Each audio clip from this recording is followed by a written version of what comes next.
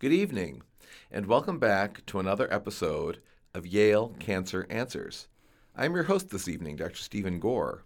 I'm joined tonight by my guests, Dr. Bonnie Gould Rothberg, who is the medical director of the Extended Care Clinic at the Smilow Cancer Hospital, and Vanna Dest, manager of Oncology Advanced Practice Providers. They are here this evening to discuss extending the care options for patients with cancer. Bonnie and Vanna, thank you very much for joining me tonight. Thank you so for much. having us. It's already been such a great challenge to have to spit out all these syllables. Extended Care Clinic. What's an extended care clinic?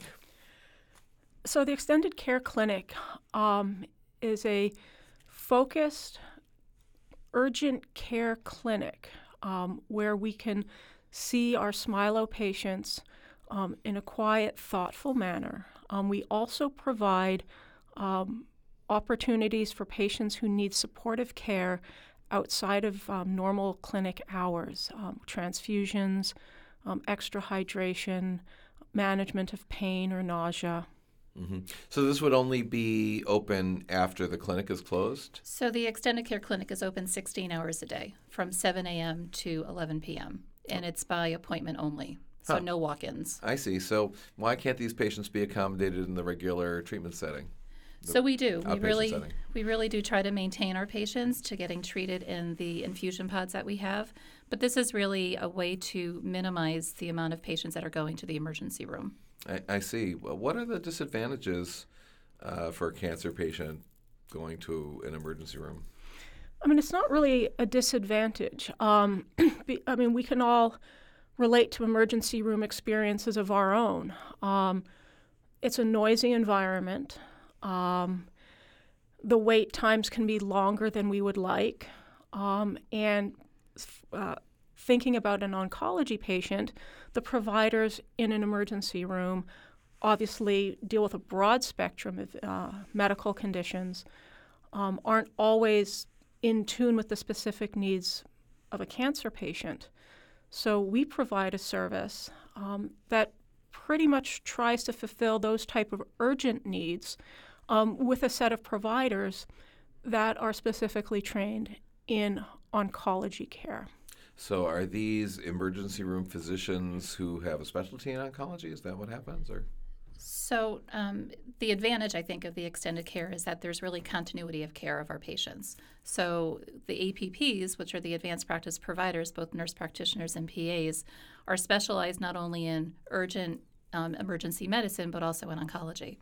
So there's a lot of communication that still happens with their primary oncologist and also the advanced practice providers and their disease team. Now, you said this is by appointment only. That seems like a sort of oxymoronic if it's sort of an emergent facility and you have to have an appointment. I think I'm going to have an emergency tomorrow, Vanna. Could I have an appointment? So let me provide an analogy. There are certain restaurants where you need a reservation, and you can walk in, but you may have to wait an hour and a half to be seated. Right. If you have a reservation, you come in and at the time, and they bring you to your table. Sometimes. So, we have 6 spots, and unfortunately, we only have 6 spots. So we want to make sure that we can accommodate the folks who need to come to us, and we don't want people who actually do need care to have to wait. Mm-hmm. So if we know when somebody's coming in advance, we can assure that they have space. But again, it doesn't have to be hours in advance or days in advance. We need patients to call their primary disease team providers. Mm-hmm. The primary disease team provider will at that moment reach out to us, talk to us. We will sort out space management, and then we will either invite the patient to us, or if we unfortunately don't have any room at that time, we'll work with the emergency department to facilitate appropriate care. Having said all that, there are certain conditions that we feel strongly patients should go to the emergency department. Mm-hmm. So, for example, chest pain, where they're concerned about having a heart attack, extreme shortness of breath, where there may be concern for patients not being able to continue breathing without a breathing tube. And obviously, if somebody's feeling that they're having a stroke, those are things that, unfortunately, or fortunately, that the emergency department are much better than we are. So kind of the real critical things should go to the emergency room, kind of regardless, it seems like, yeah. How long has this unit been operating? So it's been open since April 3rd of this year, 2017. So we've actually been in operation now for a little bit over 9 months. And I think what's really very impressive is that we've seen over 2,000 patient visits. Well, that sounds like a lot. I don't know.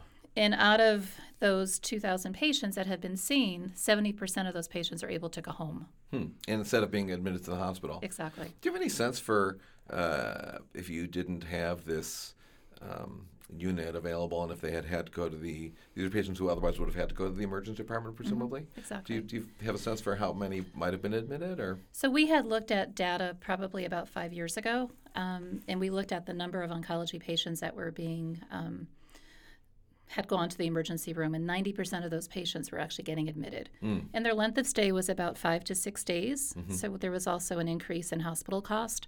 So that really helped us to start to look at what can we do to make this better for our patients. I mean, we want patients to be home with their loved ones and to be cared for by all the supportive services that we do have. So that seems like quite an impressive change if 90% of these emergency department treated oncology patients used to get admitted, and now only, it sounds like, maybe 30% of these people who come to this clinic? We're able to really draw in a lot of our supportive services, and such as palliative care, and also pain management to really help our patients to be better managed at home. So what should a patient expect if they were, going to be seen in this extended care unit? So all patients are immediately triaged by an advanced practice provider and a nursing team. The advanced practice providers are the primary care providers in the extended care clinic. So that would be nurse practitioners and physician's assistants? Correct. Myself as the attending in the clinic, I'm there multiple times a day. I come in and I round on all of the patients. I get a chance to think about medicine. I get a chance to talk to everybody. So personally, I want to say that I think I have the best job in Smilow. Really? Why is that? Because I work with a wonderfully collaborative team, a wonderfully capable team. My APPs are outstanding. I trust them all implicitly. Each of them has a really strong depth of knowledge and a wonderful manner with each of their patients. They're very thoughtful. When we do talk about patients, they've already done all of the heavy lifting. They've ordered all of the right diagnostic tests, done the physical exam, done all of the initial workup, so that when I'm sitting down and working with them and sorting out what is the best next steps, I have all of the information that I need. Then we work collaboratively. I get a chance to talk with the patients, learn a little bit more about them, learn about their life outside of the hospital, and then we work collaboratively to be able to sort out what's the right disposition. And I do want to mention, I know Vana mentioned that the average length of stay had been 5 to 6 days. We do have to admit some patients. There are some patients where it's safer for them to stay in the hospital. But we are, in the extended care clinic, able to start the inpatient care plan. So we can actually shorten the length of stay by making sure they're getting the right set of antibiotics right off the bat, making sure that the right pain services, palliative care services are informed so that we can do the care management right from the get-go. That sounds great. And how much time was involved in planning this kind of unit? I have no idea how you start up a mini emergency room out of, I guess, nothing, right? It was probably a good 12 to 18 months of planning. And we had a multidisciplinary team that met every other week, and then eventually now we're on once a month, but to really look at all of the processes that needed to be in place. So how do you start? How do you just walk us through? First of all, the business plan had to be put in place. We needed to have some money to be able to back this. Sure. But you can't really know how much money to ask for until you know what it is you want to build, right? But then you really look at the number of full-time positions that you need in terms of the APPs, also the nursing, and also our patient care technicians that we have. Do most cancer centers have a similar unit? Do you have any idea of what's going on around the country? So there are a couple of cancer centers that have units. So you can think about maybe Memorial Sloan Kettering or the MD Anderson Cancer Center that are actually standalone cancer hospitals. So they actually have a fully functioning ED. We didn't think that those were the right models for us because we have a fully functional ED here at Yale New Haven Hospital, at the Shoreline Medical Center, at other outlying community hospitals that can provide the true emergent care. So we really needed to think about how we could work collaboratively and what niche we could fill that wouldn't be totally redundant with the services that are already provided here in New Haven. So there are a couple of facilities. There's actually one in Wisconsin that we've been learning a lot from lately in trying to understand sort of the growing pains in building this. There's another facility at the Johns Hopkins Medical Center as well that has provided us with useful thoughts. And has this been well received by the patients? What's been the experience of the patients? Very much so. The patients really do love coming there. They like to avoid the emergency room as much as possible. I can imagine. And I think just where it is, it's on the 12th floor. It has a beautiful view of the Sound. And I think, the staff, they are just so gifted and really compassionate about the patients that are there. So I guess one way that I look at it is really an extension of the ambulatory care that we provide at Smilow. And yet you are, it seems, sorry about that little bump there. It seems that you are limited by your capacity. We are. Well, so that's actually a really good question. When we started, we really weren't sure what our patient volume was going to be. And to Vanna's point, there was this beautiful suite on the 12th floor that we were able to repurpose for the extended care clinic.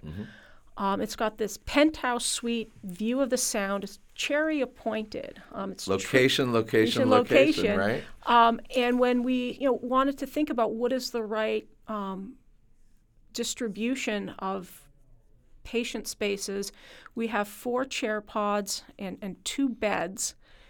Frankly, in this space, I don't think we could accommodate any more patients. So deciding that we had 6 spots was partly let's put a stake in the ground and partly driven by this wonderful space that we were given. So start with what you got and see how we're it actually works, now looking at our patient volume, trying to understand the right patient flow, understanding sort of how many of our spots are filled at different times in the day, and thinking, do we need to consider expanding? And if so, how would we be able to execute that? Yeah, I mean, it seems daunting, first of all, if you're sort of landlocked in space. But, while you can potentially hire more practitioners, there's only one of you, but I guess they could hire more of you, too. Well, actually, again, with the wonderful support staff, I'm the one who's on call while the clinic is open, 7 a.m. to 11 p.m., 7 days a week. So 90% of the time, I'm the one that patients will be working with. So I don't mind. It's all fine and it's all good. Rather enjoy this. But really the issue is going to be space, that if we decide to grow, it's going to be where and how and what is the right mechanism for that. But before we even think about that, we need to understand, what are the needs? How full are we? While we don't like turning away patients, that's not common. It happens, but 95% of the time we're able to accommodate everybody who needs to come to us when they need to come to us. So we really do encourage all of our Smilow patients that if they're not feeling well, please call your primary disease team. Even if you're not feeling well at 5:30 or 6 o'clock in the morning, please call your primary disease team, because we can have you arranged to come to see us at 7 a.m. when our clinic right opens. So please. Give a call. We're going to have to take a short break for a medical minute. Please stay tuned to learn more information about extending the care options for cancer patients.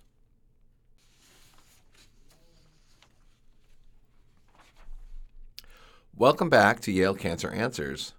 This is Dr. Stephen Gore.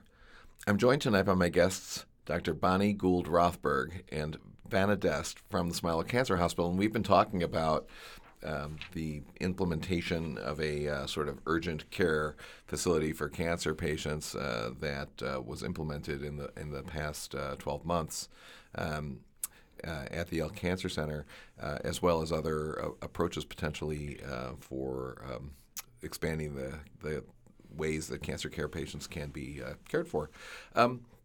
Perhaps it would be interesting to our listeners to hear if you have any anecdotes of some patients who might have otherwise, had to be hospitalized, and for whom this kind of approach was able to mitigate the circumstances. You guys got any of those? Sure. So I, like to think about this one woman who came to us sort of just having a really hard time being at home. Her family was having a hard time caring for her at home with the type of supports that she was needing. And we sat down. We talked for about an hour. I was trying to understand what were the specific barriers. Was it an issue of needing, more hands-on, not being able to eat, not being able to get to the ladies' room in time? And through the conversation, it became clear that, her cancer was progressing to the point that she wouldn't be able to stay at home.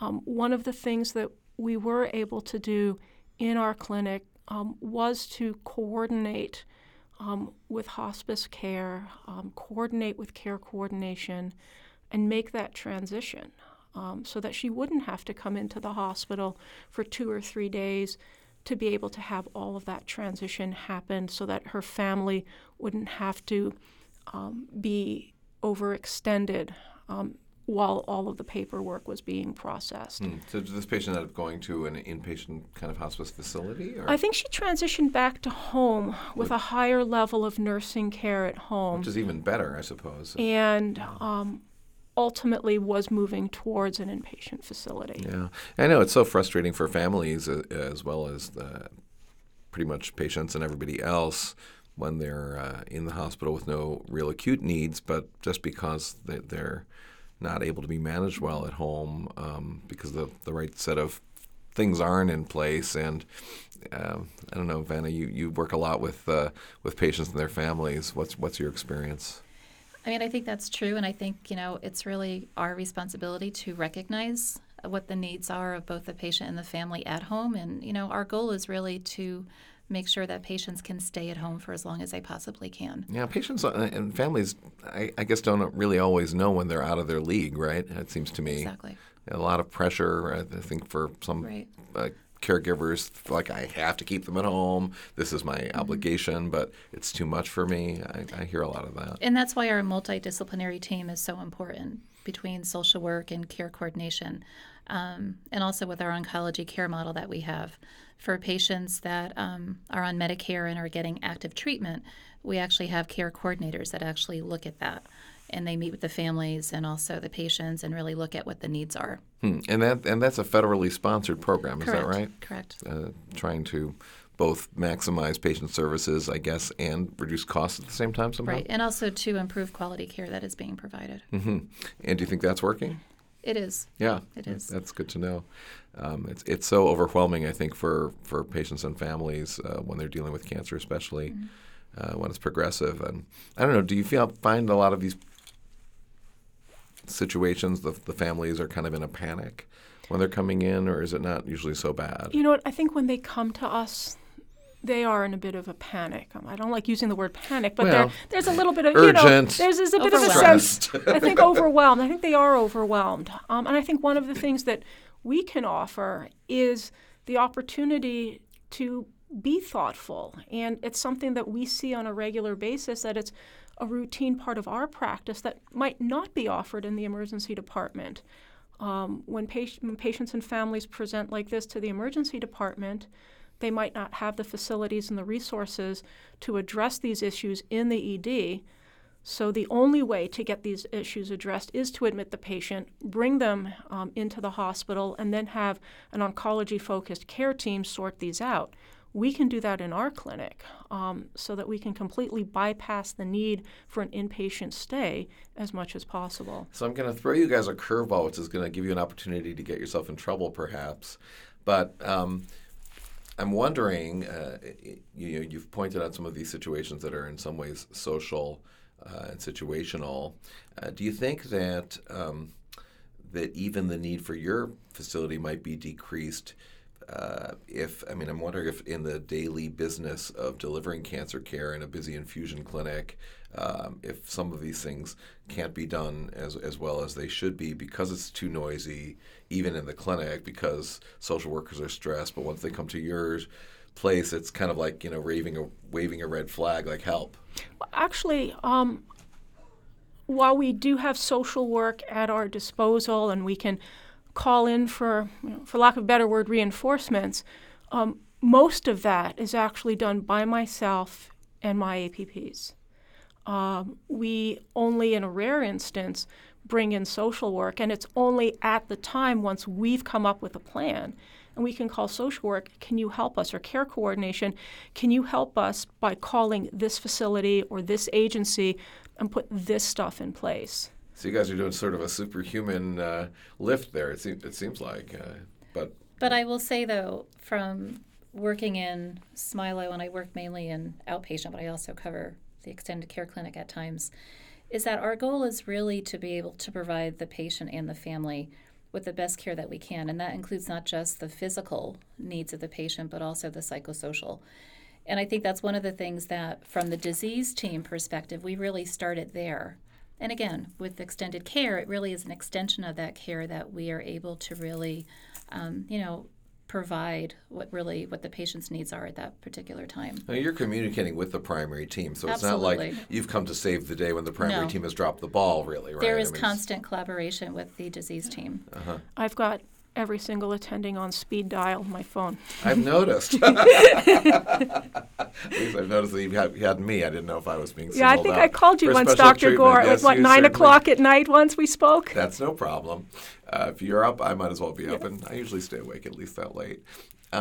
You mentioned that you had turned to other care models like a place in Wisconsin and the Johns Hopkins Center, and of course, I think as a cancer-caring community, we all need to learn from best practices. Do you have any plans to kind of disperse information, what you're learning, promulgate this, publish it? Is there a group of like-minded places that want to think about this? Well, I'll toot Vanna's horn. She's got an abstract accepted at a prominent oncology nursing meeting, and she'll be giving that presentation. When is it, Vanna? May 17th. So in you'll Washington, D.C. So you'll be talking about it to an audience of other high-level nursing people. And I think one of the things that we're also doing as a working group within the extended care clinic is that we're really looking at triaging guidelines. That's one of the reasons why we really want the patients to be calling into their disease team. And then whoever that person is that they're talking to, whether it be a nurse or another advanced practice provider or the oncology fellow or the physician, then they are calling us with the information about that patient. So we are trying to make the decision about what is the most appropriate place for the patient to be seen. And then in addition, we're really looking at treatment algorithms, so if a patient comes in for neutropenic fever. What does that mean? Because the white blood cell count is so low, secondary to chemotherapy or after a bone marrow transplant, what exactly are the steps that we're going to take for that particular patient, not only in assessing but also in managing it? These are patients who don't really have much immune system to fight the infection, Correct. so you're worried it could be quite serious, right? So to that point, there's a big research focus in the emergency medicine community of not necessarily admitting every single patient who comes into the hospital with neutropenic fever. That actually had been the standard, where if you present with neutropenic fever, you're started on very broad spectrum antibiotics. You're admitted for at least 48 hours, waiting to see if the blood cultures do result in an infection or not. So making sure you don't have an overwhelming infection. Right. But what we've shown now is that not every patient needs to be in the hospital under such close monitoring. And we in the extended care clinic have been really focusing on the emerging literature from the emergency medicine community and applying that in our clinic. While we still do need to admit about 80% of folks with neutropenic fever, we're sending 20% of them home with close, careful follow-up for sure, but able to manage that in the outpatient setting. And I think that's actually one of the big innovations that we've been able to do. Yeah, that's amazing. I know that the care network that you guys are involved with, that we're all involved with, encompasses quite a large geographic area across Connecticut. How are you thinking about implementing similar models in other more distant sites? Like I know there's a presence in Greenwich, which is pretty far, or New London. Any thoughts about that, or spreading the gospel? Not currently. Yeah, no, I mean, Vanna's giving me a look like I've got enough on my plate. I don't think those conversations have started yet, but I can say that we have seen patients in our clinic who are coming from Greenwich, who are coming from New London, who are coming from Tolland County, who are normally seen in St. Francis. So people are coming to us. People are willing to travel to us from some of these more distant locations, recognizing that the care they're going to get with us might have a slightly different flavor and might be easier for them to manage. Might be worth the drive, in other words, if it's going to potentially avoid a hospitalization. That might be the default. So are most of the patients coming in with either fevers to be evaluated or this kind of overwhelmed family situation? What are some other scenarios? Probably the most common presenting symptoms are fever, increased shortness of breath, not necessarily sudden shortness of breath because we obviously worry about that, weakness, nausea and vomiting, being dehydrated, pain. Those are probably the most common. Yet at the same time, my training is as a general internist and my focus of practice is as an inpatient hospitalist. I've had to think about and evaluate some more tricky, really non-cancer related medical questions. We had a gentleman that came into us once with an acute flare-up of his diabetes. We've had folks come to us with either their potassium or their sodium or another one of their blood chemicals significantly enough abnormal that we've needed to work with our colleagues in the intensive care unit to make sure that they transitioned to the appropriately safe level of care. I've had to think about kidney problems that are more typically found in a specialized kidney facility. So it's actually been quite challenging and quite rewarding as an internist. The other thing that I think is really exciting is we work very closely with the Phase 1 clinic program here. We have patients on investigational drugs where, for the first time, we're putting these drugs into patients. And who knows what will happen? We have no idea what the side effects might be. So it's a lot of, it's intellectually rewarding to be able to work collaboratively and contribute a little bit to the research mission. Great. Well, Bonnie and Vanna, it's been really great having you as guests on Yale Cancer Answers. This has been a terrific show. I hope patients and family members listening have a better understanding about some of the ways and options that provide them, that are available to them for their cancer care. Until next week, everybody, this is Dr. Stephen Gore wishing everybody a happy and healthy week.